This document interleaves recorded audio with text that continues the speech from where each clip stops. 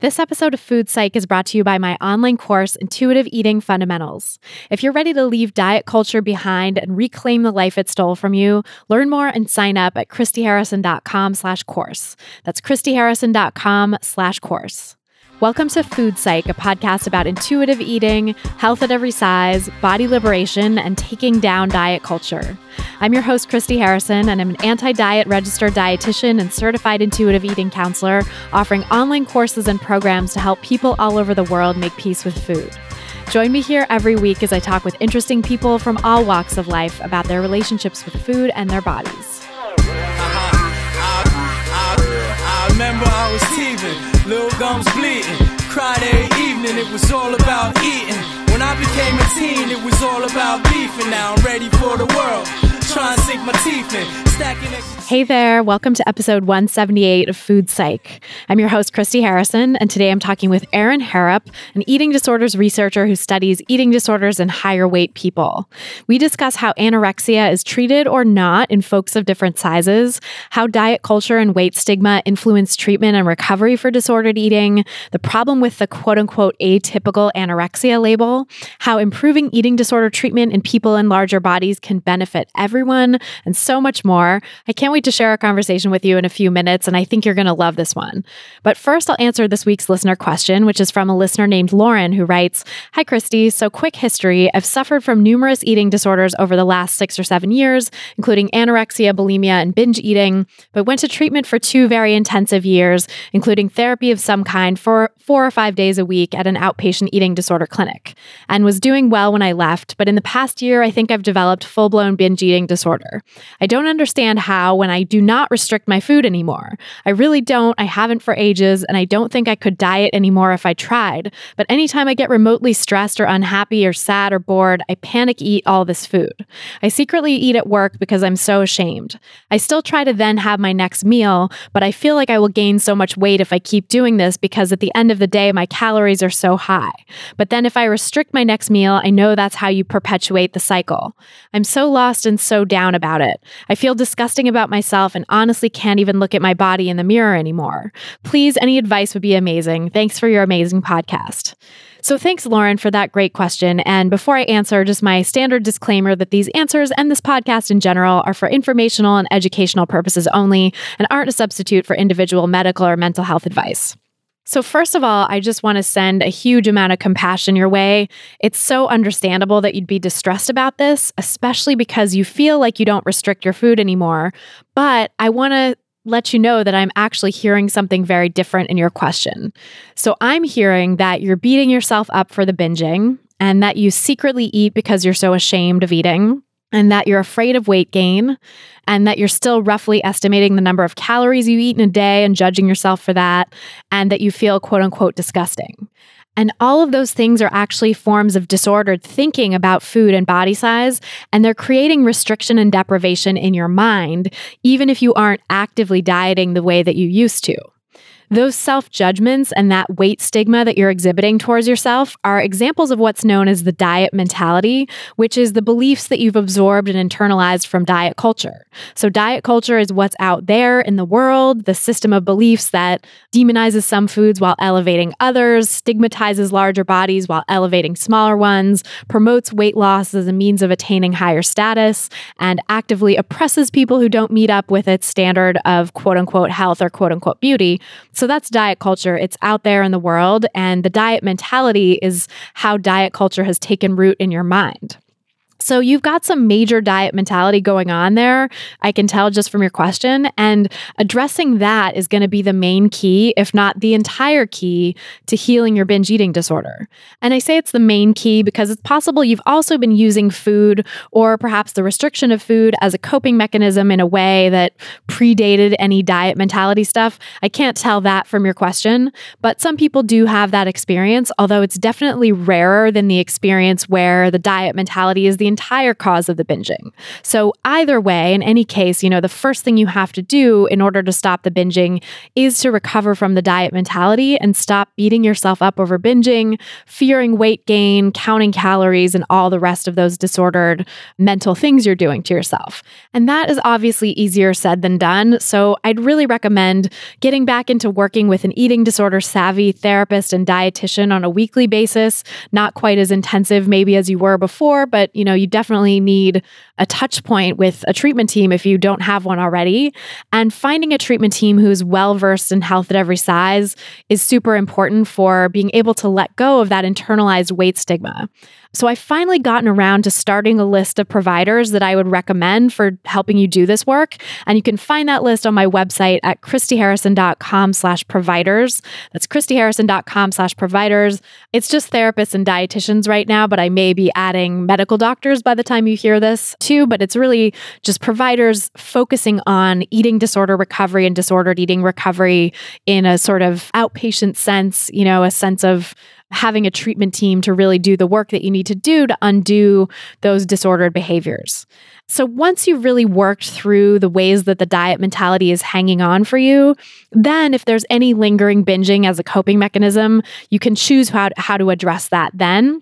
But you can't get to a place where you even know whether binging would be a coping mechanism in the absence of restriction until you stop the restriction, because in many cases, the restriction is what's causing the binging to feel like an emotional coping mechanism or for you to feel like you're an emotional eater, when in reality, it's the deprivation that's actually causing those emotions and that's causing you to turn to food. And in your case, that restriction is manifesting primarily as mental restriction rather than physical dieting, although there may still be some physical dieting that's going on too at a subtle level that you just don't recognize. So I would encourage you to really dig in and look at whether you're like eating less or serving yourself less than you actually want, whether you're telling yourself something at the end of your meals that's making you stop earlier, whether you're pushing off meal times, like telling yourself you can't eat until later, even when you're actually hungry, or telling yourself you have to be at a certain level of hunger in order to deserve to eat.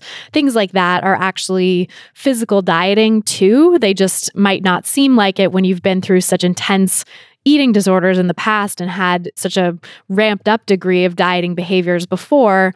Just so you know, those lower level behaviors are still dieting. So I would explore that for yourself as well. And I talked about all of this, especially the part about giving up the restriction in order to even see whether binging is a coping mechanism still or emotional eating is a coping mechanism still. I talked about all of that in episode 151 with Judith Matz. So I would encourage you to check out that episode for a deeper dive into all this stuff. You can get it wherever you get your podcasts or at christyharrison.com/151. But the bottom line is that you actually are still restricting, even if you don't recognize it as such. And that is a driving force behind the binging. And by the way, the eating disorder treatment you received may have allowed the diet mentality to continue or even fan the flames of it if you didn't go to treatment providers who are explicitly committed to health at every size. So in my conversation with Erin Harrop in this episode, we talk about that. We talk about how diet mentality and weight stigma amongst eating disorder clinicians and treatment centers can hinder people's recovery and keep them stuck in this sort of pseudo-recovered place.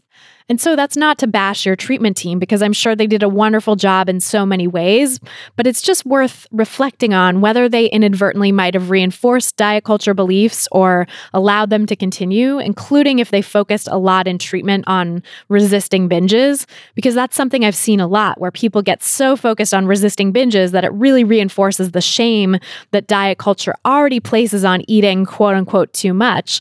And so it actually can keep people stuck in the eating disordered mindset. So I would reflect on that. I would look for a treatment team who gets health at every size and intuitive eating. I've listed some of those providers on my website, again, christyharrison.com/providers, as well as links to some other directories you can look at if you don't find anyone who's a fit on that list.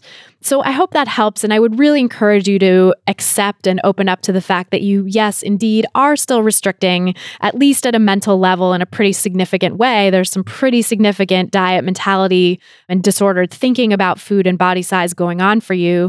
And that's likely leading to some lower level dieting behaviors in your life as well that you might just not be recognizing as such. And so I would start there, always start with the restriction and always look for the hidden sources of restriction whenever there's binging, including that mental level restriction that you might not even think of because it's just part of the fabric of how you think about food in your body, which of course makes sense because we live in diet culture. You've been steeped in diet culture your entire life, and you've struggled for years with serious disordered eating. And so of course you're going to have lingering disordered thoughts and attitudes around food and body size. But it's just important to keep pushing through and keep working to the next level of your recovery, because right now you are in this sort of pseudo recovered state, and there is so much more that's possible for you. There's so much more life beyond this kind of disordered thinking and being with food.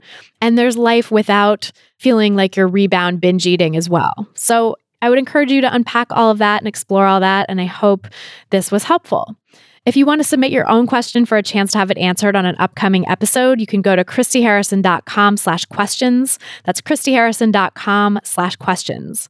And then if you want to ask me any question you want and have me answer it a lot more quickly than I can here, because we're very behind just because I get so many questions on the podcast, you can join my online course, Intuitive Eating Fundamentals, which has a wealth of audio and written content teaching you the principles of intuitive eating in depth, plus an exclusive monthly Q&A podcast where you get to ask me any question you want and I answer it in a much more timely manner. And there's also hundreds of answers I've given to other participants already. So you can listen to those and work through all kinds of different sticking points and stumbling blocks in intuitive eating and really start to put it into practice in your own life in an authentic way. When you join the course, you'll also get access to our private Facebook community exclusively for course participants. So you can have real-time guidance from me and my staff and hundreds of other great folks who are already in the course and on this intuitive eating path with you. If you're ready to leave diet culture behind in 2019, come join the course and become part of this amazing community of people who will support you on your journey to intuitive eating. Learn more and sign up for the course at christyharrison.com/course. That's christyharrison.com/course. Plus, now through New Year's, we're offering gift subscriptions to the course. It's the perfect present for that loved one on your list who needs some anti-diet energy in their life, and who doesn't, am I right? So you can do that, or you can put it on your wish list so that your friends and family know how to get it for you. Just go to christyharrison.com/gift to get it. That's christyharrison.com/gift. This episode of Food Psych is brought to you by Poshmark, an amazing app you can use to shop from millions of closets across America. I use Poshmark myself to save money on clothes, and I often recommend it to my clients who are recovering from diet culture because it's a great way to make sure you have comfortable clothes that fit the body you have now, and Poshmark helps you sell the stuff you don't wear anymore so that you can trade in those triggering clothes in your closet for some cash in your pocket. Shop from a great range of brands all across the size and gender spectrum, including plus sizes and kids' clothes as well. You won't believe the deals you'll find, and shipping is super fast and easy for both the seller and buyer and is handled all through the free Poshmark app. When you see something you want, simply make the seller an offer so that you can get items at a price that works for you. And when you're ready to get those old clothes out of your closet, listing on Poshmark is incredibly easy. Just upload pictures of your stuff to the app, set a price, and then ship to the lucky buyer. Today, you can get $5 off your first purchase when you enter the invite code FOODPSYCH when you sign up. Just download the free Poshmark app, sign up, and enter the code FOODPSYCH, that's FOODPSYCH, for $5 off your first purchase. And just a quick announcement to let you know that we'll be off next week for the holidays, so we'll be reposting one of my favorite and my listeners' favorite episodes to help you have some self-compassion at this tricky time of year. And then we'll be back the following week with a brand new episode for the new year, all about helping you navigate all of diet culture's sneaky quote-unquote wellness messages this time of year. They're both really awesome episodes that I'm psyched to share with you, so be sure to subscribe to the podcast to get them delivered to your device as soon as they drop. Just go to christyharrison.com/subscribe to do that. That's christyharrison.com/subscribe. And now, without any further ado, let's go talk to Erin Harrop. So tell me about your relationship with food growing up. Well, I think in my family, it was definitely a bit complicated, which I think is true for probably many people. I grew up in a family of dieters for the most part, where there was definitely kind of like women's foods and men's foods. So there were the more diet okay foods that were kind of more focused on for the women in my family. And then the men, seemed to have more freedom to eat what they wanted. And so that was one section of food for me growing up. And I would say kind of my most positive memories of food had to do with learning how to cook with my grandmother. So she pretty much had me in the kitchen from actually, I was, I think, like 3 or 4 years old when she was like teaching me how to use knives and, peel potatoes and cut vegetables and just like participate in the process. And I carry that like style of cooking that she taught me like to this day. Like I still tend to be very creative and I don't usually follow recipes. I just kind of go by taste and smell and the basics that I learned from her. That's amazing. So like intuitive cooking in a way. Yeah. Yeah. I was joking with my daughter about this earlier because she also is, I like that, intuitive cooking. She's experimenting, she's learning like, oh, we need to saute garlic before we add it to something, or how do you season things? And I think in the beginning, it resulted in a lot of foods that I probably would not ever make again today. And the rule was that like I had to eat it if I made it because they didn't want me wasting ingredients. So I would definitely like make a lot of things and pretend to like it and then share it with people to try and get them to eat it for me if it was not a great one. But then as I got more practice and started learning what things worked and what things I enjoyed, it's just become a lot more fun. That's awesome. Did your grandma kind of let you have free reign then and like pick ingredients, or did she give you a little guidance around like, okay, this goes with this, or chop this and add it to that kind of thing? When I was like learning with her and we were making something together, she would kind of tell me what to do, or she would be like, okay, when it gets to this color or this consistency, then we do this next step.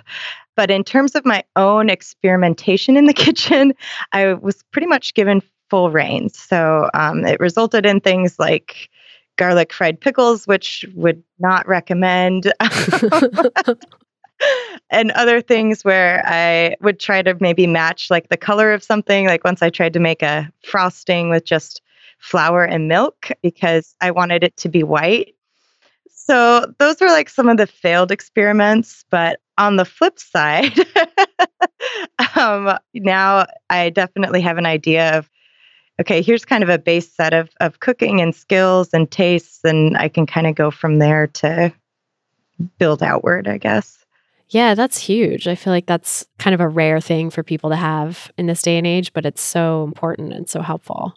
Yeah, it's definitely one of those things that many of my friends that are my age don't have that kind of like skill set. And I'm really grateful for it. It gives me the ability to kind of play with food and create things that people usually like and are often maybe different than what you might see kind of on a standard menu, I guess. That's cool. So more creativity. Like, yeah, I think when you learn those basics of how to tell when something's done or how to know just like cooking the basic components of something, it does give you a lot of freedom and creativity. Mm-hmm. So how did it evolve for you then throughout your childhood and adolescence as you grew up in your relationship with food? I think for me in childhood and adolescence, I continued to enjoy the playing with it. And I really like took on baking with a lot of gusto in my adolescence. It was definitely a bonding activity with my friends in middle school and in high school. And then I think on the flip side of it, as those like sociocultural pressures around thinness and good and bad foods started to leak in, it definitely influenced my ability to enjoy the food that I was making. In terms of all of the sudden for me, as I became more aware of what was okay in our culture for like women to eat or to be seen eating, then it became harder for me to maybe eat the things that I cooked. And so I still kind of maintained that creativity, but I definitely went through a period where I tried to like make the same awesome creative food, but with like more, I guess, diet focused ingredients to, can I change this out for this and still have it taste good? And there's definitely a time when I convinced myself that my food was just as good with these kind of more substitute ingredients. But now with a different level of food acceptance that I have today, I can see how, well, like it didn't taste as good. It wasn't as fulfilling. And B, just being able to like cook without those rules, without trying to think about like, well, what actually, like without focusing on like a calorie content, like how do I limit the calorie content of the food, which is where I definitely started taking things in a more disordered place in my adolescence and young adulthood. But coming back to that, how do I recapture like this taste? Like, how do I make this chicken taste exactly the way my grandma made it taste? Or how do I take this macaroni and cheese recipe that I have from her and how do I make it actually even better? So those are some of the things that I've I think I've been all over the gamut with that. Yeah, it's so interesting too, this idea that you can convince yourself that something tastes just as good.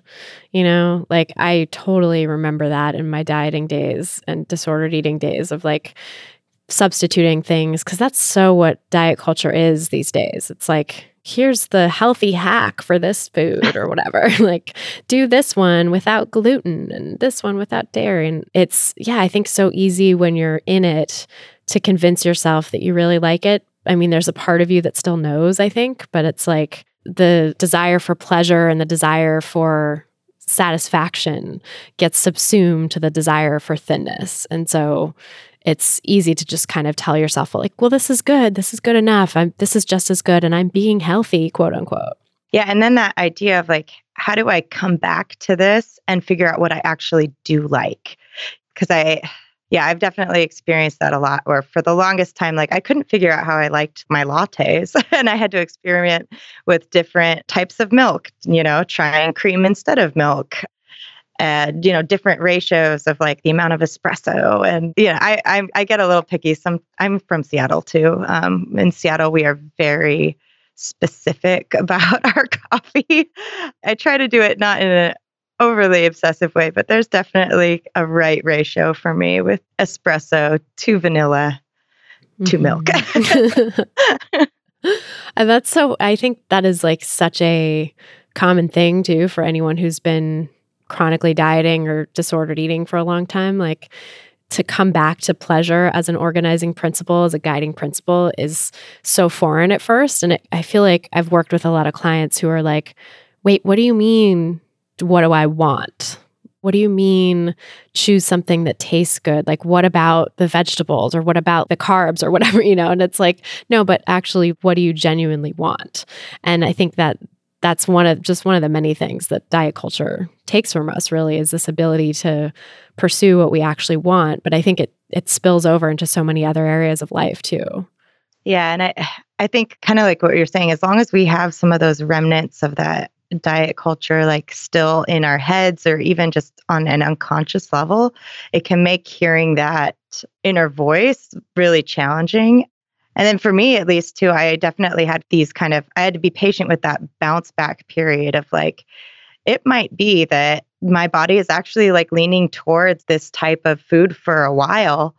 And, I can remember that in specific times, like coming out of periods of deprivation where like, I was like, man, I feel like this is definitely more ranch sauce than a normal person would be wanting right now, but this is what tastes good to me. And trying to find the bravery to like stick with it and give my body a chance to like make it through its like little ranch craving, knowing that it's going to come back to a place where maybe it seems like a different amount of ranch that's satisfying for me. Or, with the coffee thing, right? Like there was a time when I just had like brevets with like the full cream because that's what tasted good to me. And today I do that sometimes when I'm in that place, and other days milk is just fine. So I think having that trust that A, my body doesn't always want the same thing, and B, if it is consistently wanting something for a while, that may or may not change. And C, even if it does consistently want something that might feel scary or challenging to me in my head, that doesn't mess everything up. It's not the whole sum of my diet or my intake I don't think I've ever had a period when my body just wanted like all of just one food. It was always presenting with different types of things, even if some of them seem more challenging or intimidating at the onset. Yeah, that's such a good point that it does take a lot of trust and bravery, right, to get through that place, because when you've been told your whole life, or you've internalized messages that say these foods are bad and you're bad for wanting them, or you shouldn't eat them, they're going to kill you or whatever. It's really hard to go against those internalized messages, even when you know those messages are crap and like you're ready to move on. I think it still takes a lot to make those choices day in and day out. Yeah. And I think sometimes in intuitive eating, we have that idea that like, okay, well, once you do this, your body just becomes magically intuitive and you're very attuned to it. And you just listen to your body and you eat what it tells you to. And it just tells you to eat this like amazingly balanced, diverse palette of beautiful rainbow foods. Yep. And for me, that just hasn't been the case. I don't think it's been negative or necessarily, but I guess my plates rarely look like the really pretty ones on Instagram with kale and the avocado slices on a piece of toast with fresh mango and like little tendrils of other green things. Like it's just usually like, well, maybe that's like my, kind of casserole roots coming through. It's a lot less pretty. Oh, same. I mean, I can't imagine. I feel like it's just so time consuming and expensive to eat that way, the way that like Instagram wants you to eat. And yeah, my food is much less pretty than that too. And I feel like in a way, if people, I think that sort of assumption that, oh, intuitive eating means I'm going to eat like that and my palette of food is going to be this beautiful rainbow of like whole foods and unprocessed things, quote unquote, and like nary a sweet will pass my lips. It's like, what is that? I feel like that expectation is coming from diet culture, and I totally had that expectation for myself too. And when I wasn't eating like that, was sort of like, oh God, is there something wrong? Am I doing intuitive eating wrong? Like I very much remember that feeling, but I think intuitive eating has even gotten twisted in the service of diet culture in some ways, that the wellness diet has co-opted intuitive eating too, and has made it out to be like, you eat like this and you'll be this thin white Instagram person who goes to Soul Cycle all the time. And like, you return to your natural roots of wanting like all this whole,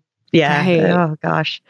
Yeah, that like the quote unquote natural way is that. Yes. And yeah, really it's not. It's so much more diverse than that.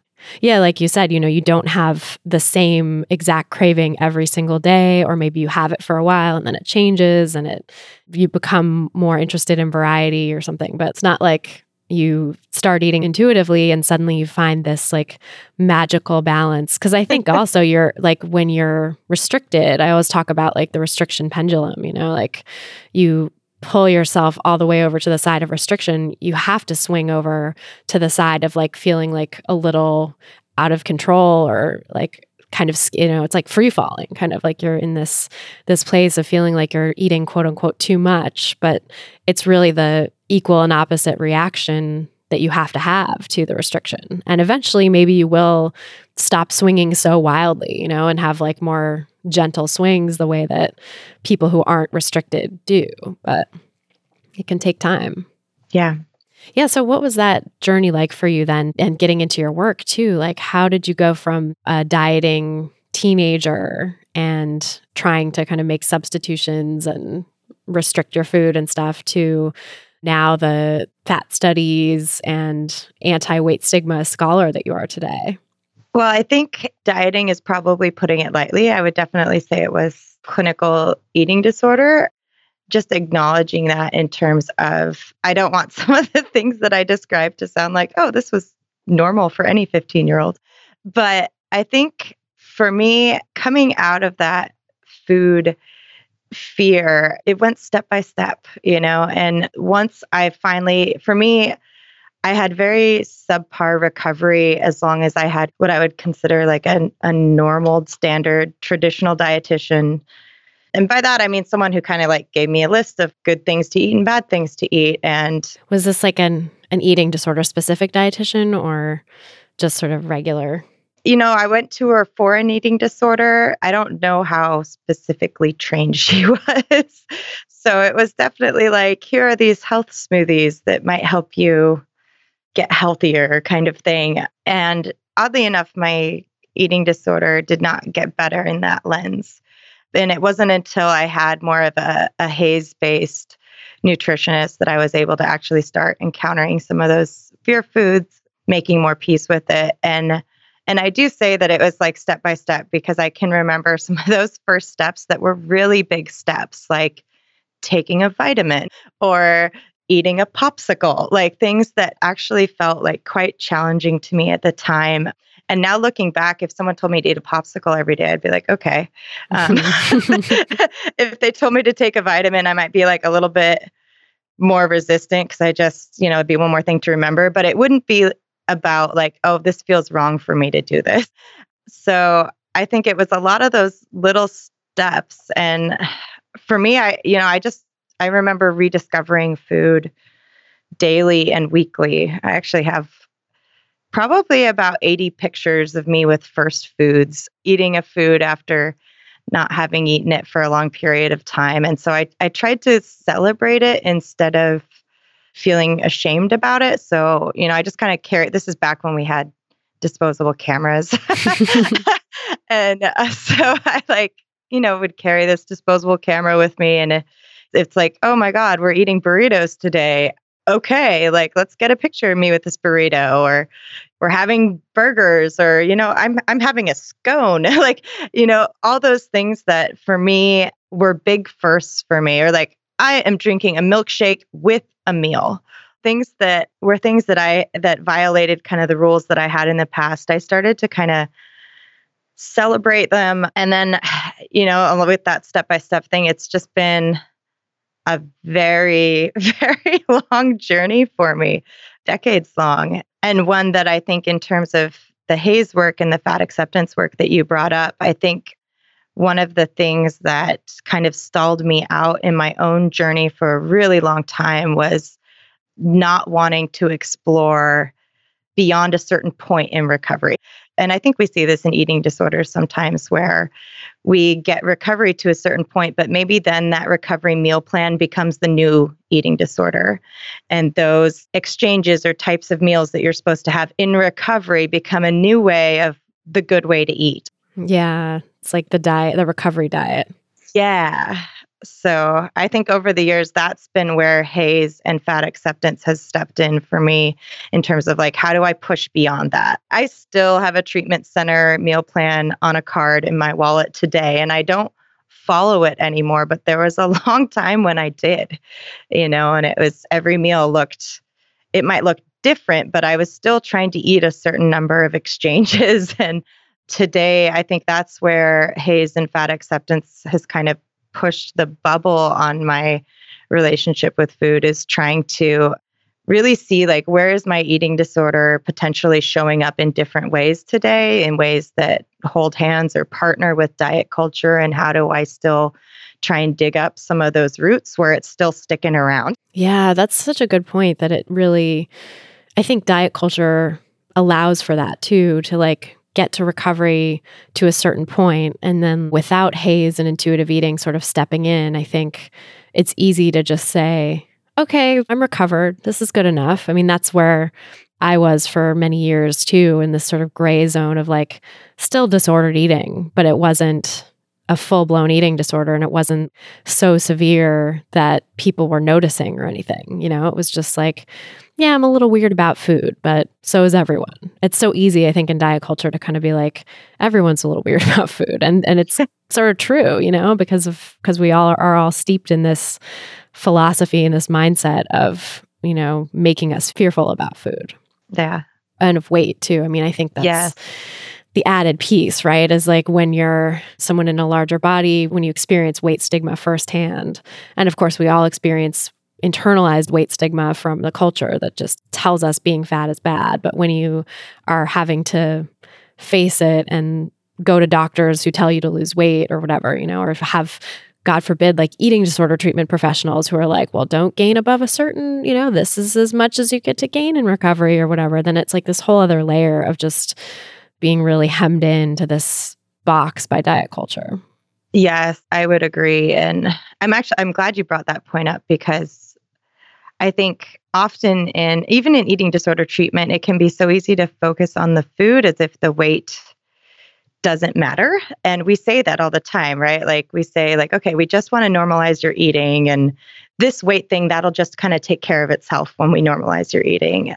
But that is definitely not how it works out in practice. And I would say that that was another one of the things that held me back, in addition to kind of that rigid adherence to that meal plan, was that I didn't have eating disorder providers that could kind of like see the big picture of what weight meant. And as somebody who had actually been restricted from a very young age and throughout all the critical points in my development, we didn't have like a good idea for where my body should stabilize. We didn't have like a reliable growth curve that was not influenced by restriction and exercise. And so that was a big stumbling block for me in recovery, was that, you know, I saw this provider who's very capable and very detail oriented. And, you know, I had the DEXA scan that told like how heavy my bones were and how dense they were and how big they were. And I had this electronic imaging that measured all of the body fat and all the different parts of my body. And I had all of these like fitness and endurance tests that measured like my muscle capacity for different types of exercises. And they did all of this stuff, and they came up with this pound range where they thought my body would go in recovery. And I was out of that range. Like I was higher than that range before I even left the first level of an inpatient treatment center. And I would probably guess I know today that I am significantly more than that pound range that they gave me. And, you know, I mean, I've had serious medical complications like at a much higher weight since then. And so, you know, I think sometimes we have this idea that if we do all our math right as a clinician, right? Like if I know exactly how my client is eating, and if I know exactly all these things about their body, and if I get them to eat perfect, that their body is going to do this beautiful recovery thing and that beautiful recovery thing is going to look the way that I expect it to. And at least for me, in my experience, people had no idea what was going on with my body. And the message that sent me at a certain point was that recovery was wrong, or that I was doing recovery wrong at some of the points when I had the most freedom from the eating disorder in my life. And so I think we have to be careful about what we tell people recovery looks like in a body, and the kind of expectations that we set up for people in terms of what does it like. We might not be doing weight restoration because we might not have a place that we're restoring to. That prior point might have been during a time when the person was restricting and compensating. And so like we might not know where that restoration point is because their body's never had a chance to actually grow and fully develop. And for me, like I grew 2 inches in my 20s. Wow. You know, with food. So I think I think giving our bodies permission to do what they need to do in recovery is scary for both the patient and for the clinician, because I think sometimes as clinicians, we can get on board with the person's fear of food or their fear of fat. And so I think that is particularly important when we're thinking about higher weight eating disorders or people who are having those disordered eating behaviors at the higher end of the weight spectrum.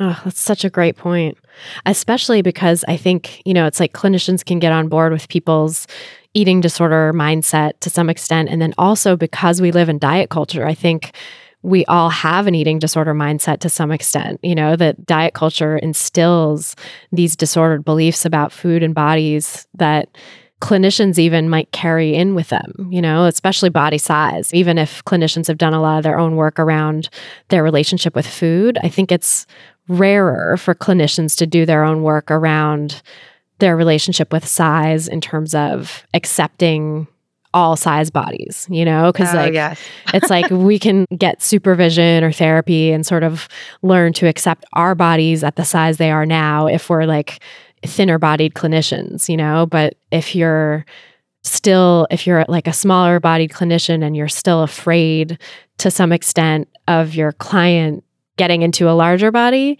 like you're absolutely just going to collude with the eating disorder on that point. And it's not even, there's really no hope to sort of challenge that at that point. Yes. And I think too, especially like maybe you've even only seen this person as a thin presenting individual or a person presenting at what you might consider a quote, fairly like normative BMI. And I hope you can hear the quotes around those words. But I think it can be hard to hear or to see a person's body and body type change. For me, I went from a very thin presenting individual to somebody whose body is what I consider fat today, and not from like an eating disorder mindset, but fat in that reclaimed sense of the word. And so for providers that I had that had only seen me as a thin presenting person, like I often wonder, like, what was going through your mind as my body was becoming fat? Like, were you worried? And for me, luckily, I had a team who very much was more concerned with my eating behaviors and my health. But I know that had I had a different team, maybe when I came in and I said, oh God, I feel like I'm just eating so much, maybe they would have been like, oh, well, what are you eating? Right? Instead of always bringing that critical ED nutritionist mindset that I hope we can bring to our patients when they say, oh God, I ate so much. And you're like, oh, really? Well, what felt like a lot to you? Instead of bringing that curiosity that I would hope that we could bring anybody who's having some kind of judgment around a food or a type of food or amount. I know that had I walked into a different office, I could have received the message that I was in fact eating too much, when for me, at least, my eating disorder has looked like something that has always been consistently restrictive. But yeah, that's something that I see with my participants in the research study a lot, that they receive very different feedback from clinicians. I've definitely seen that as well in my work with eating disorder treatment centers, both as an intern when I did observe people relating to clients in eating disorder treatment centers, and then as a clinician myself, networking with their treatment providers there. It's like some of the messages that people in larger bodies got from treatment centers were just mind-boggling. It's like, of course, the person's struggling with, when they're getting these messages, like, what are you doing? And it's not, I think it's just a lack of awareness and a lack of sort of going that extra level of unlearning diet culture, not just unlearning the eating, not just sort of self-reflection on making peace with your own body and your own food, but getting diet culture out of your head so that you're not imposing those beliefs on other people's bodies, and so that you're not like, are you sure you need that extra snack? Like, ugh, God. Oh my God. What? Oh, so terrible. Oh, yeah. So I would love to talk more about your research. And first, kind of like, how did you get involved in doing this research and find your way to health at every size? And then dig into like what your research is actually finding. Yeah. Well, I think like many of us in the eating disorder field, I actually can't think of anybody who doesn't have some kind of like personal connection. I know, same. Either through a friend or a family member or themselves. But I knew kind of from a young age that I wanted to do something with eating disorders. And I think it was more in my, it would have been like late 20s that I kind of started focusing a little bit more on what we call atypical anorexia and weight stigma.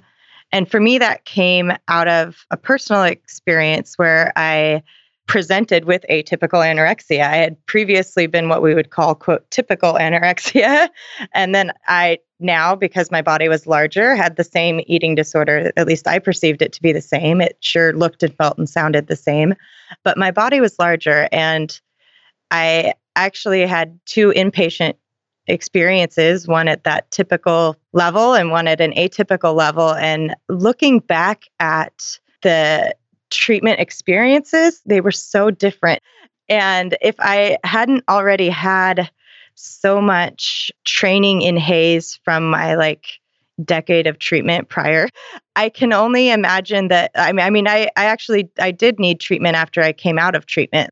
And so I can only imagine what it would have been like if I didn't have access to those resources. And so that was kind of, for me, one of the start of what is going on? That experience was just so formative in how I started to think about weight bias And the fact that for me, from my lived experience as a person, this was pretty much, I was kind of reliving a very similar eating disorder that I had had in my youth. But for all of my providers, at least in this particular center, I was treated just very, very differently. Where it really was, like you said, you made that joke about the extra snack. I had like an hour nutritional session about like whether or not I could put cheese on a sandwich, where I was advocating for cheese because everybody else had it. And I was feeling, even though my eating disorder didn't want me to have it, I just didn't want to stand out. And I was like, really, like, what does one slice of cheese have to do with anything? Like, this has this will have like no long-term impact on like my physical health whatsoever, but it has a really big impact on my mental health when I'm with my peers and everybody else has cheese and I don't. And so things like that, where like, that's just like not your standard anorexia patient conversation. Like, No. And so I think that experience in particular was very formative for when I did get to a different place in my recovery, coming back with the idea that this is not how treatment should be for folks whose bodies are heavier. We need to do a better job of it, and just really seeing how some of the kind of standard ways that we practice eating disorder treatment can really cause harm for folks in larger bodies. And I would argue that that also causes harm for folks in, quote, normal weight or thin bodies, because anytime that we are partnering with fat phobia, or we are norming or okaying thinness as preferable to fatness, we are really subtly reinforcing the lies of an eating disorder, whether that's for somebody who's higher weight or for someone who's lower weight. So I think by focusing on how do we improve treatment experiences for people in higher weight bodies, what we're actually talking about is how do we get even better at beating eating disorders? Like, how do we get even better about finding their lies, finding those sneaky, subtle places where they are looking like health or looking like normalcy or looking like beauty, and kind of like trying to get that out of or at least like bring it to light so that we can actually treat those parts. And have a critical dialogue about them too, right? Like, yes, not let them just be sort of unconscious. Yes. That's such a great point. And you're right that it really is just like, that's what good care looks like for eating disorders, is not having weight bias in the picture, because weight bias is like what got people to this point, right? Weight bias is a large part of what creates this disordered thinking about food and bodies. And so if we're reinforcing that in our treatment programs, then we're just taking away people's ability to recover. And it's no wonder so many treatment programs have such high recidivism rates, honestly, with that sort of mentality. Yeah. And can we call it out when we see it? You have a fat staff member on a treatment team, and you have patients that are afraid or mocking that fat staff member. How do you use that as a teaching moment? And like, how do you call attention to like, hey, what's going on right here is weight-based discrimination. And it's not okay. And this is part of the root of your eating disorder. Like, no, we're not gonna have this fat person. We're not gonna put them over here and not have them eat with you anymore because you're afraid of their body. I mean, as long as it's okay with this poor fat person who's being mocked, right? But we're actually gonna talk about this. You had this behavior, you had this joke or whatever that came up in this treatment milieu that and we're actually gonna talk about it and what it means and how it connects to you and your own fears, or the fears of the eating disorder. I know. How amazing would that be if treatment centers could do that? And it's an uncomfortable conversation for sure. And there's a lot of nuance to making sure the person is, the fat person is comfortable being in that conversation, of course. But yeah, I think that would be revolutionary. And yet it's not what we see, right? I mean, I'd love to hear some of what you've found in doing this research on, higher weight anorexia and just the idea of why it's even called atypical in the first place, like what's that about? Yeah. So I'm working on what in research we call a systematic review. So that means you look at all of the research out there on a certain topic and kind of evaluate it for how good is its quality and what does it say? And you try, because you can find like a study anywhere that says anything pretty much. We really want to know, like, was that actually a good study? And if that was a good study that said that one thing, have other people found the same thing? Or was that just kind of like special to that one little area of the world? So yeah, I am working right now on a systematic review of all back to 2007 when we first started looking at changing the DSM to include a category for higher weight anorexia. And many of the studies out there have found that what we call atypical anorexia is actually more prevalent than what we call typical anorexia, which would be that underweight version of anorexia. And there are other studies that show the opposite, that it's less common. One thing, though, that I think is kind of missing in this literature is even when we are saying that we're looking at higher weight anorexia, many of these research studies still have what I would consider a very small weight range that they have participants in. So these are participants who are still either in what we would consider the normal range of BMI according to current BMI standards, or patients who are just slightly out of that, who are just slightly above. And so we're not actually seeing what higher weight anorexia looks like across the weight spectrum. And I think many of those folks who are having that restrictive eating disorder behavior, but are still at higher weights than we would consider, they seem to be put into like another category, even like this unspecified. And I think that's because there's a lot of resistance to classifying someone with a much larger body as having anorexia, when in fact, when we're actually looking at just what people are reporting in terms of their behavior, their intake, their compensation behaviors, we can actually see that disease of anorexia manifest across the weight spectrum, whether that's underweight, quote unquote, normal weight, or in higher and much higher weight categories. So yeah, I'm not a fan of calling it atypical. I think just by the nature of the word, it sounds othering. I just think of anorexia as a disease where people intentionally restrict and starve and use unhealthy compensatory behaviors. That's kind of what I think. And I think sometimes people lose a lot of weight, especially if it's the first time that they've tried it. And then I think as people get older and have done these behaviors for longer, often weight loss is not coming forward as a primary symptom, or people's bodies may actually gain weight while engaging in these self-starvation behaviors. And so I think as long as we continue to rely on weight as a primary indicator of the disease, we're going to miss many people who have not only mentally significant disorders, but we're going to miss people that have clinically, like medically significant disorders. And that's another finding from the review that I'm doing right now, is that kind of regardless of weight, we're seeing similar medical symptoms manifest for folks. And so it doesn't even seem to be a good weight doesn't even seem to be a good indicator of like when a person needs medical attention. That is huge, because I know so much insurance and care decisions are based on whether a person is quote unquote underweight, and that would allow them to get reimbursed for a typical anorexia diagnosis. And also, I think in a lot of clinicians' minds, and I know I used to be like this too, it's thought that the weight loss causes those medical complications. And in fact, it's not actually the weight loss at all that's causing them. It's like the act of starvation, right? Which is different than weight loss. Yeah. So I'm curious if you can illuminate that part a little bit.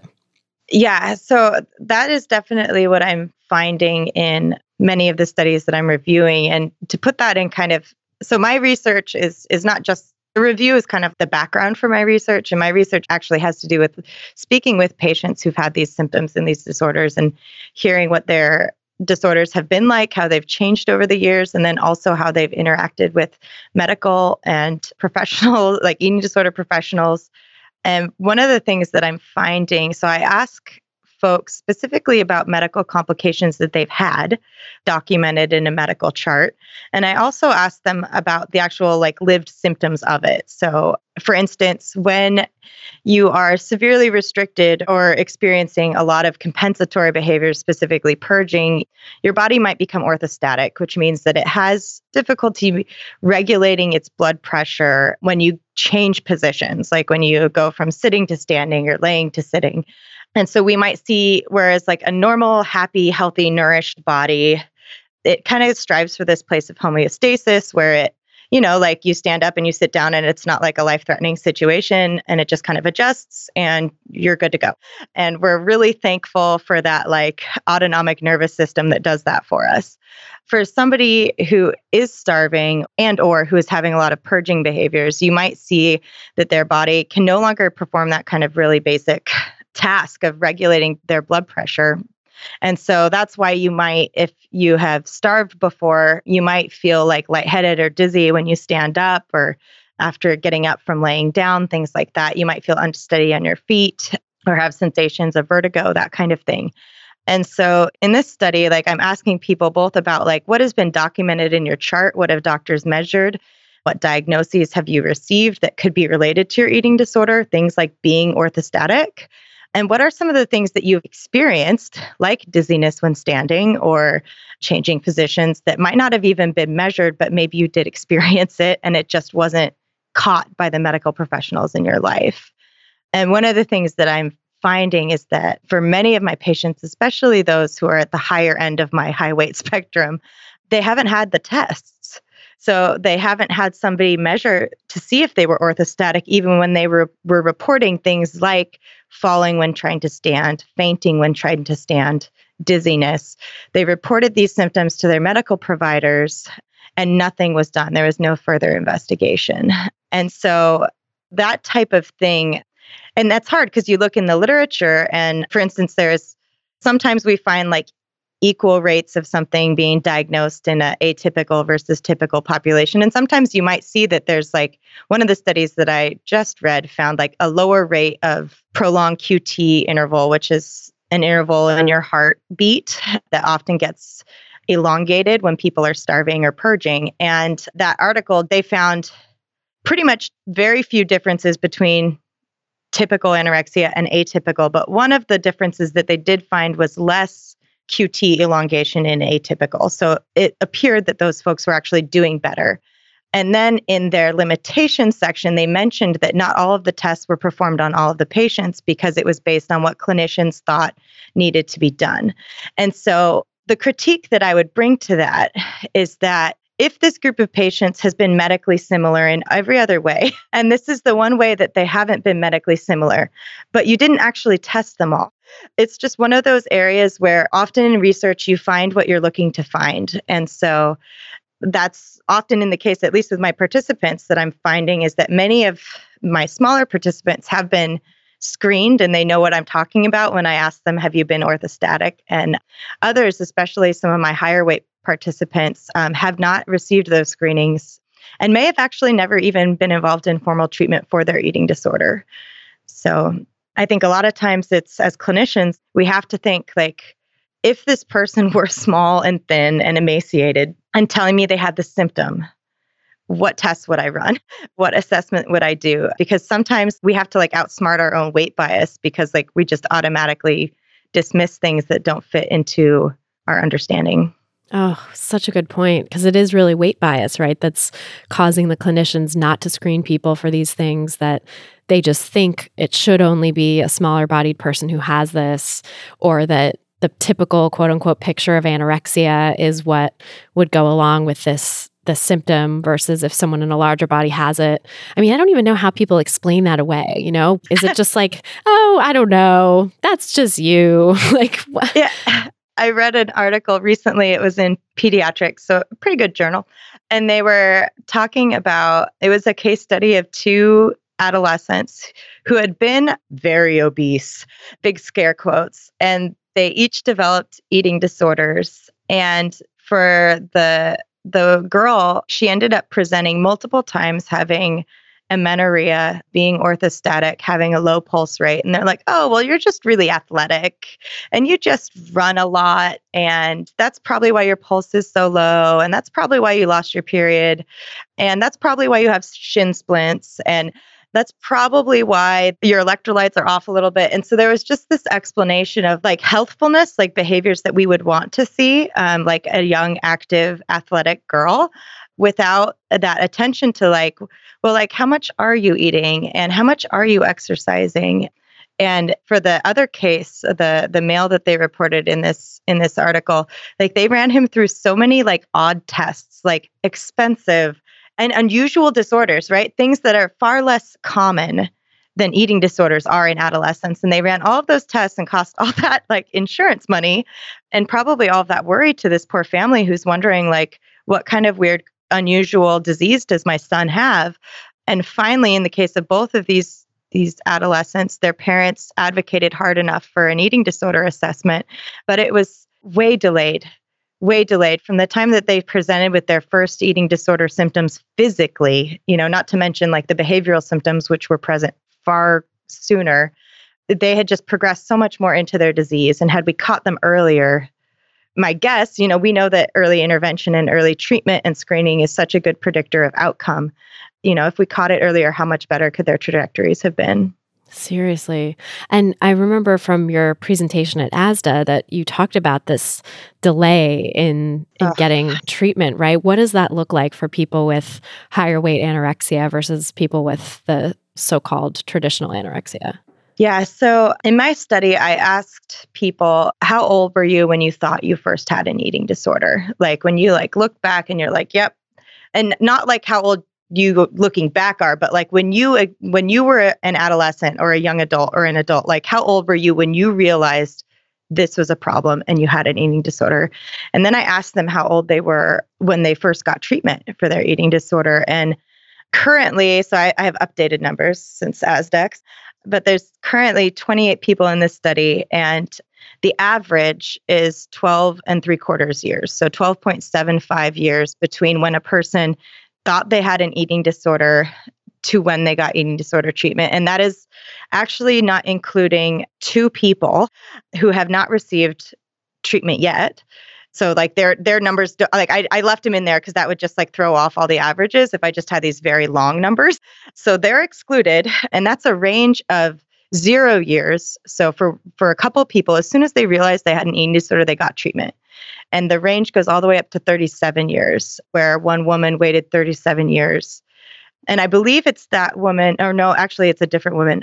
Another woman told me that she actually went, and this has happened multiple times, where people have gone specifically to medical professionals and said, I think I have an eating disorder. One woman said she went to her doctor, said, I think I have anorexia. The doctor said, no, you weigh too much. And that was the end of the conversation. And she didn't end up receiving help for another 20-ish years. And these are serious diseases. And so this is not like a representative sample. This is not everybody's story. But this is also like, in some ways, the majority of people in my study have received treatment. And that is also not the norm. Most people with eating disorders do not actually receive formal treatment. And so in some ways, even though I'm saying that this is, this might be a worst case scenario looking at this like 12, 13-year treatment delay, it also might be a better case scenario because these are people who have actually received treatment, not just people. Right. I wonder if like those 2 people that you excluded are actually more the norm, that they think they have an eating disorder and they've never actually received formal treatment. Because I can also now look back and say, like, I think I had so-called atypical anorexia or higher weight anorexia, but I wasn't even higher weight. I was in a smaller body, but the so-called normal BMI range, and wasn't diagnosed either. Even I would have fit into the EDNOS category at the time, the eating disorder not otherwise specified. But similarly to what that one participant you said, where she went to the doctor and like said, I think I have an eating disorder. I went to my therapist and I said, hey, my mom and my friends are all kind of worried about me and they think I have an eating disorder. That's silly, right? Like kind of being like in denial about it, but also like opening the door and being like, let me talk about this with my therapist. And she said, oh no, you couldn't have that. Like you're not thin enough, basically.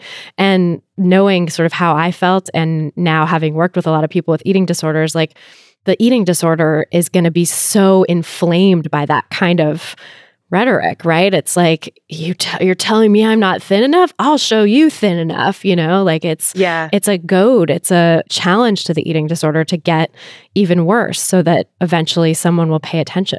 And, not pay attention like we're doing it for attention, but pay attention like take it seriously and give me some help, And so I can only imagine for that participant who was told, you don't have an eating disorder, and then 30 years later, gets help. I mean, there's so many people out there like that.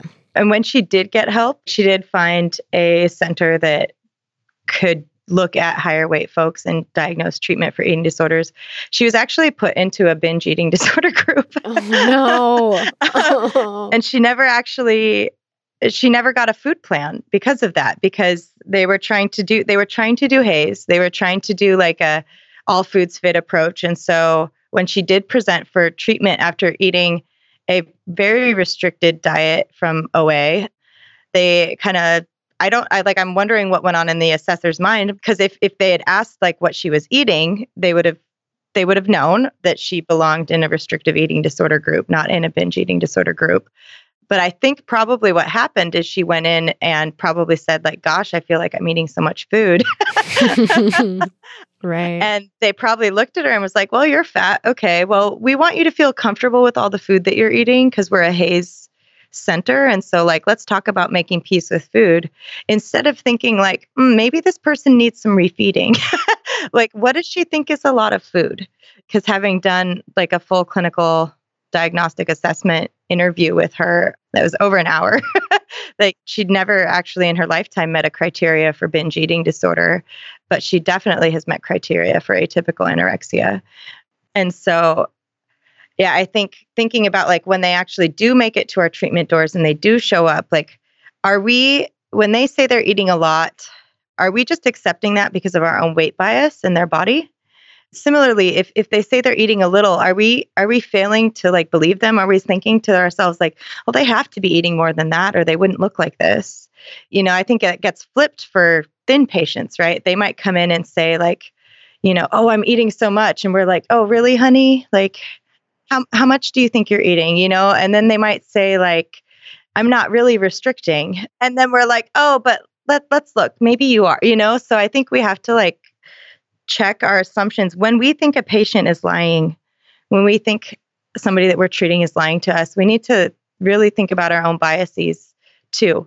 Maybe they are. Eating disorders are tricky. And these are behaviors that carry a lot of guilt and shame. But I think by the time people are asking for help, we need to be able to believe them. Yeah. And I think too, it's hard for someone who's really in it with an eating disorder to accurately assess their own eating, right? Like, it's like any amount of food seems like a lot of food. Exactly. And, a tiny amount of food seems, so it's just like, and restriction, I think a lot of people also with restrictive eating disorders, and really, I forget who said it. I think someone on the podcast said, I think all eating disorders are restrictive eating disorders, really, which I think was, very astute, because I think a lot of, most of the time, binge eating disorder, or bulimia, or any other type of eating disorder kind of comes out of this restrictive mindset, not like 100% of the time, but, most often. But, for people who are restricting, I think there is often an ebb and flow. I experienced this myself where there were times when I was restricting really severely and then times when I was restricting a little less because I, just couldn't keep it up. I was swinging back and forth between binging and restricting and as a natural thing, or I was just trying to maybe ease up a little bit because I realized that the restriction I was doing, I wasn't able to sustain. And so in those moments of like slightly easing up on the restriction, I think it's easy to be like, oh, I'm not restricting anymore because it's not like that back there where I was restricted, that was restricting. This is normal. When really, when you look at it in sort of the continuum of things, you're still way on the restrictive side and have so much more to go to get to a place of truly not restricting. So I think really kind of getting under that with clients and understanding what people are deeming as restrictive or not restrictive or too much or, binging or whatever is so important. Yeah. And doing that without letting weight bias color your assessment. Yeah. I think that's been some of the most useful parts of the diagnostic interviews that I'm doing is like just asking people like, what does that mean? You said you were binging. Like, what did that look like? can you be a little more specific, right? And actually get the details instead of just assuming. And I've caught myself doing this as well, right? Where someone reports to me like, oh, I binged, and I automatically believe them because I think they know what they're talking about because they've been to eating disorder treatment, right? And so I think like, well, okay, like you've been to treatment, of course you know what a binge is. But then when I actually hear them talk about it, I'm like, oh God, like eating throughout the day because you're not eating anything else is not a binge. That's like maintenance eating when you're really starved. Like I had a chip and then I had another chip, like that's, and so like learning what this actually looks like for folks and asking more questions and trying not to assume. Yeah. It's interesting because like, I think especially for people who work at eating disorder treatment centers or who've seen a lot of people with eating disorders, it's like maybe tempting to sort of be like, okay, yeah, so you binged. So like, let's go to the next thing, rather than having to like tease apart what actually a binge means because it's, maybe sort of boring or old hat or you think but actually getting in there and talking about what it means to a particular person is the work because that can be so illuminating when someone, I know I've had this experience of telling someone that what they were doing, what they thought was a binge was not a binge, that yes. was actually maintenance eating, like you said, that was sustaining them through starvation. And it's like some people are just gobsmacked by that. Some people are also really defensive about it. And, you have to sort of manage whatever comes up for the person. But I think it can be so illuminating. And for a person who's in the right mind frame to take that in, I think it can be extremely healing. Give them permission to not think of something as a binge and demonize it, but actually say like, oh, my body needs this. I'm so glad you brought that up because that's something that I'm just discovering more and more the more that I do these interviews. And I filled out like an extra like 20 or 40 page supplement for my ethics board so that I could like give people their results back, right? Which I just feel like is just ethical anyway, right? Like they give us information, we let them keep ownership of it. But so something that I get to do in the interviews is just be like, hey, like, look, either like, okay, like, you thought you had binge eating disorder your whole life, but like actually like you only would have met criteria like this part of your life. And that's in the context of all of this lifelong restriction and starvation. Or to, to say like, hey, look, like we can actually put a name to some of the things that you're doing. And as imperfect as our diagnostic system is, and I think it is significantly effed up and imperfect, there's something very powerful about being able to say like, hey, this isn't about me being a bad person or being bad at dieting or being bad at even having an eating disorder, right? Like I don't know how many times I've heard like I can't even get an eating disorder, right? Like maybe it's not about that. Maybe like we're just calling it by the wrong name, and that like clinical moment, like you said, it can be so healing. And because I have I would say probably at least 25% of the folks in this study that responded to my flyer for atypical anorexia because like they looked at the flyer, it listed some symptoms. They're like, hey, that's me. I'm going to call this lady. Like, so those people, like they came to my study and they thought they had binge eating disorder. And after the very long, in-depth clinical diagnostic interview, they're like, it's like, actually, no, like you haven't had that. And I don't say that to like demonize or like pathologize binge eating disorder more so than any other eating disorder. I'm trying to say it that like folks are very confused about the behavior because diet culture is so pervasive and it says, hey, if you eat a donut, you're having a sweet binge. Or if you eat a bag of M&Ms watching TV, or whatever. Like if you eat ice cream out of the container while watching a TV show, like you're out of control. Yeah, that's binge eating. Exactly. You have a problem. Because we have these like cultural like myths in our head, I think people are walking around like A, thinking that they have disorders that they don't, and like B, not getting help for the disorders that they do. Oh, that's such a good point. I had this like positive note that I kind of wanted to like just bring up. So I said that there were 2 women that hadn't received treatment. And so I left them out of that treatment delay. And there were actually at the beginning of the study, there were 3 women. And one of them, so I saw her for her first interview, and then I see her 6 months later, right? And so at her second interview, I was talking with her, and she's like, "Oh yeah, I'm in treatment now." I was like, "Oh, okay, that's cool." I was like, when did that start? Because, she's in her early 30s. When I saw her the first time, she was severely restricted, going long periods without food and very, very much under eating. And she was like, "Oh, well, I got help about 2 weeks after our first interview." And I was like, "Really? Why?" And she said, "Well, when we were meeting and I was talking to you about what I was eating, you told me that I was eating a level of food that would be consistent with anorexia." And I was like, "Okay." And she's like, "So I called somebody." And so I'm not doing an interventional study. I'm not trying to get people in treatment. And I also do really this is also, it's per the observational. So this doesn't mess up my results. If you want to go get treatment and this had an impact on you, fine. There's no control group. But what that says to me is that a small acknowledgement that what someone's doing could be problematic could have a really tremendous impact on that person. All I said was, "Hey, you're not eating a lot. What you're eating is really a small amount of food, and maybe you should get help." I didn't even actually say maybe you should get help. All I just said is, "Hey, your eating is consistent with someone who has anorexia." And that was enough for this person who had already been dealing with this for however long. It was enough to give her that extra push to go out and seek treatment and actually get it.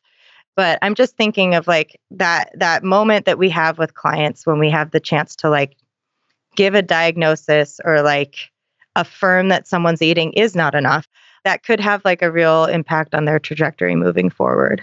That's incredible. That is such a positive note to end on, I think, because I think a lot of clinicians are listening to this, and also a lot of people who maybe have never had that kind of validation in their own lives. And, maybe we can give that to people here through this too, just to recognize that maybe what you've always thought as binge eating or as eating enough really isn't. And I think that's pretty likely living in diet culture, for anyone who has a disordered relationship with food and thinks maybe it's falling on the side of quote unquote too much.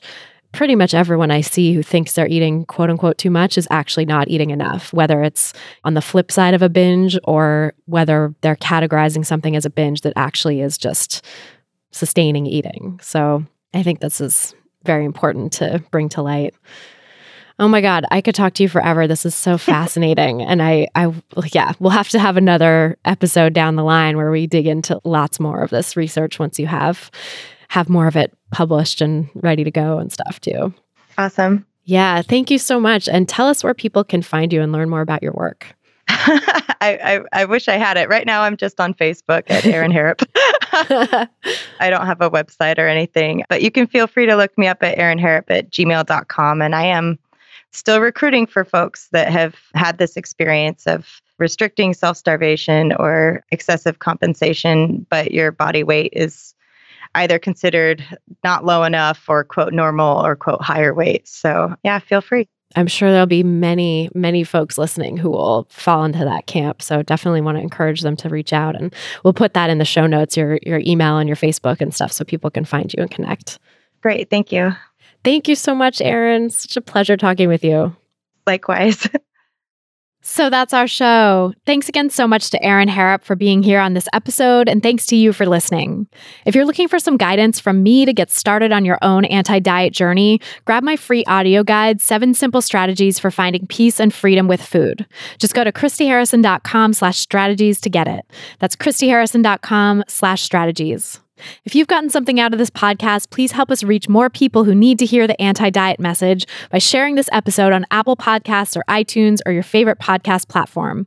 You can also leave us a nice rating and review in your podcast provider of choice, which is another way to help new listeners discover us and help the podcast grow, and it's always so appreciated by me. To get full show notes from this episode, including all the resources we mentioned, plus a full transcript, go to christyharrison.com/178. That's christyharrison.com/178. And to get the transcript, just scroll down to the bottom of the page and enter your email address. This episode was brought to you by my intuitive eating online course. If you're ready to leave diet culture behind in 2019, join the course and become a part of an amazing community of people who will support you on your path to intuitive eating. Learn more and sign up for the course at christyharrison.com/course. That's christyharrison.com/course. And now through New Year's, we're offering gift subscriptions to the course as well. It's the perfect present for that loved one on your list who needs some anti-diet inspiration, or put it on your wish list so that your friends and family know how to get it for you. You can go to christyharrison.com/gift to get the gift subscriptions now. That's christyharrison.com/gift. A big thanks to our editor and engineer, Mike Lalonde, and to my Food Psych programs team, including our community and content associate, Vinci Chue, our administrative assistant, Julianne Watasik, and our transcript assistant, Kiara McClellan, for helping me out with all the moving parts that go into producing this show every week. Our album art was photographed by Abby Moore Photography and designed by Meredith Noble, and the music you're hearing behind me now is by a band called AWOL, and the track is called Food, used under the Creative Commons license. Thanks again for listening, and until next time, stay psyched. Stupid or scared, no work in the kitchen now.